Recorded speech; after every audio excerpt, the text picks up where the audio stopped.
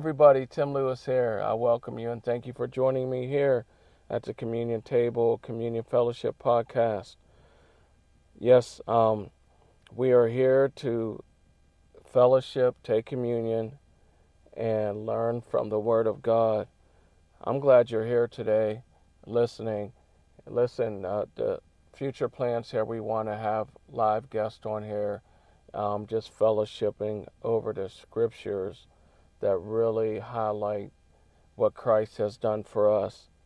You can visit my blog at communiontable.home.blog. You can visit there to see some of the posts there. What you will learn quickly is that the scriptures that I use aren't just your traditional scriptures.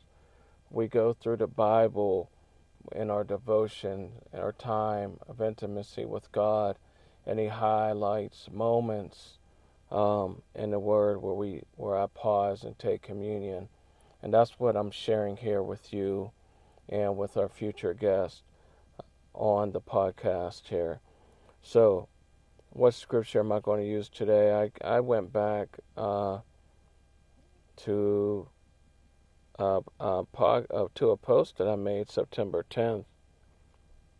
And the scripture is actually from Luke 18.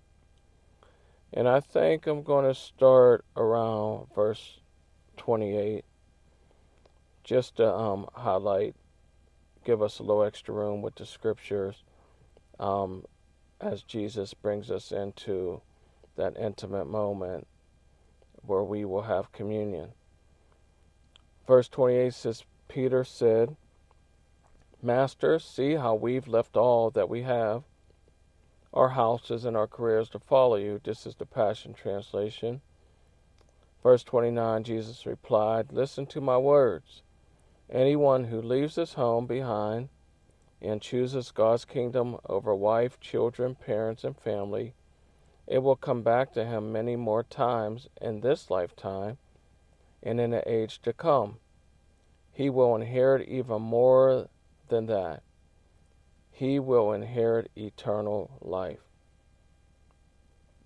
Verse 31, Jesus took the 12 aside and told them in private, We are going to Jerusalem so that everything prophesied about the Son of Man will be fulfilled.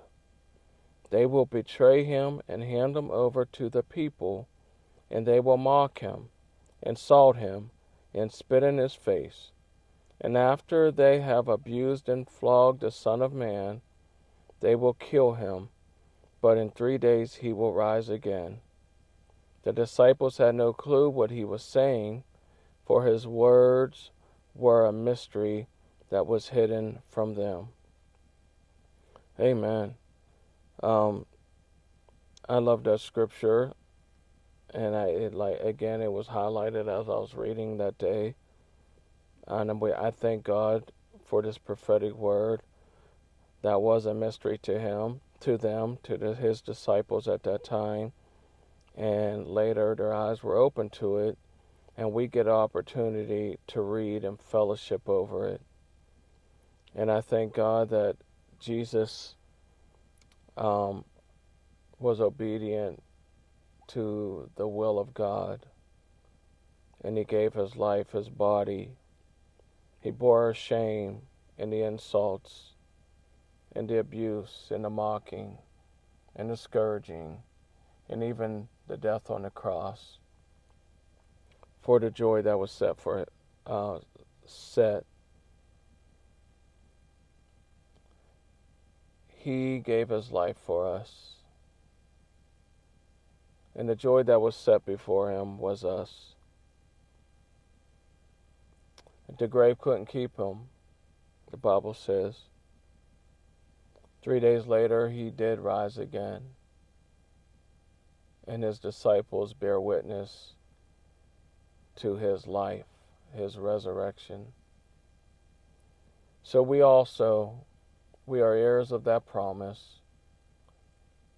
We have been baptized by faith and obedience of the faith into his death, and we have been raised again unto justification with his life.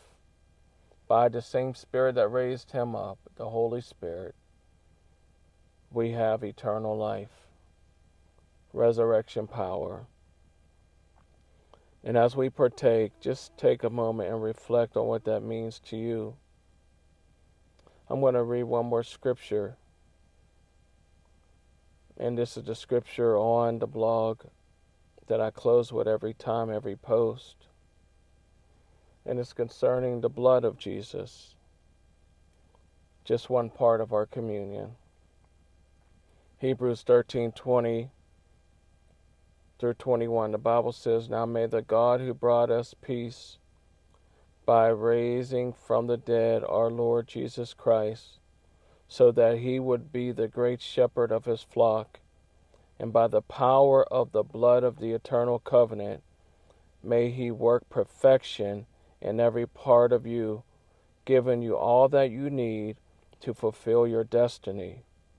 And may he express through you all that is excellent and pleasing to him through your life union with Jesus, the Anointed One, who is to receive all glory forever. Amen." The Bible says this is the blood of the eternal covenant. Ephesians chapter 2, 13 through 14, the Bible highlights the blood in the body. Verse 13, the Bible says, "But now you have been united with Christ Jesus, once you who were far away from God, but now you have been brought near to him through the blood of Christ." And listen to this concerning the body that bore our sins and were nailed to the cross. Verse 14 says, "For Christ himself has brought peace to us. He united Jews and Gentiles into one people when in his own body on the cross, this is what he done. He broke down the wall of hostility that separated us." Amen and amen. He's done so much for us, and we just thank him for it today. So as you have your elements, let's reflect. Let's begin to partake in what God has done for us. Even with his disciples, in Luke 22:19, the Bible says he took the bread and gave thanks and broke it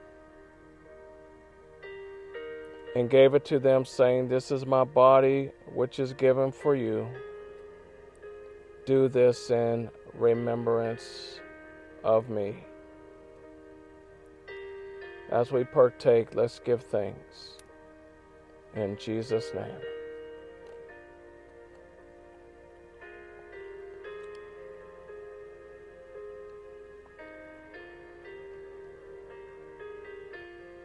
And Father, we just thank you for the precious body of the Lamb of God.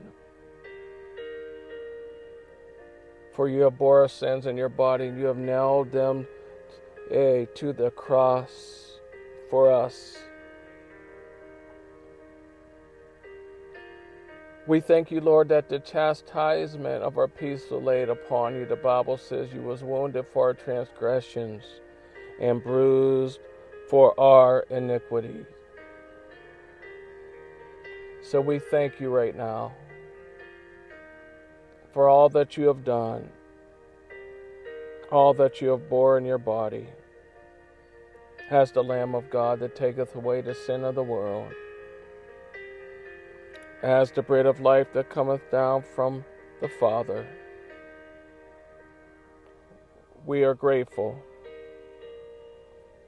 this day as we commune with you. And the Bible also says that he took the cup and let them know that this was the cup of the new covenant in his blood, which would be shed for the remission of sins. The Bible says without the shedding of blood there will be no remission of sins. And as we partake today, we thank you that we are partakers of the blood of the eternal covenant. And by the word of our testimony and the blood of the Lamb, we overcome the devil. And God, we thank you so much for the forgiveness of sins. And God, as we partake, wash us, forgive us of the little and the big, of the far and the wide. As far as the east is from the west, you have removed our transgressions. And we thank you right now as we partake.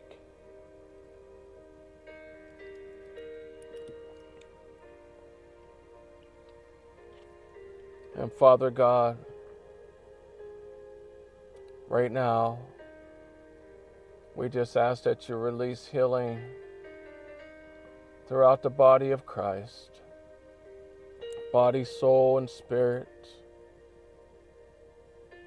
emotions, mind, the mind of your people, the minds of your people that have been put under the weight of oppression, depression. Let it begin to lift right now. And let the peace of God move in. Across the body of Christ, Lord, right now, let many who would hear this begin to find peace in their minds and over their minds right now, in the name of Jesus. Down into their hearts, the peace and the love and the joy of the Holy Ghost begin to move in. Oh God, in their soul. Oh God, bursting from your spirit into their spirit, God, out into their soul, and even find healing in their body right now. As that spirit of stress and depression is driven out. Some are being healed right now because that was the root of their affliction. That was the root of their infirmity. Right now, in the name of Jesus, we thank you. We ask God right now that the Holy Spirit will take the power of communion through our homes and release the protection and the provision of the blood and the body over the homes of your people, God, right now. Begin to give them, Lord God, that unction to fellowship and commune with you and to declare and decree all the benefits of God. And we give you the glory, honor, and praise right now. And we thank you for the praise reports as the Holy Spirit does the precious work. As the body of Christ, your people now take hold of it. Take the confession and the decree of your promises right now. In Jesus' name. We thank you for this time, dear Lord. Amen. And amen. God bless you, saints of God. God bless you. God bless you, people of God. Be blessed in His presence and sweet communion and intimacy with yours and my Savior. In Jesus' name. Amen.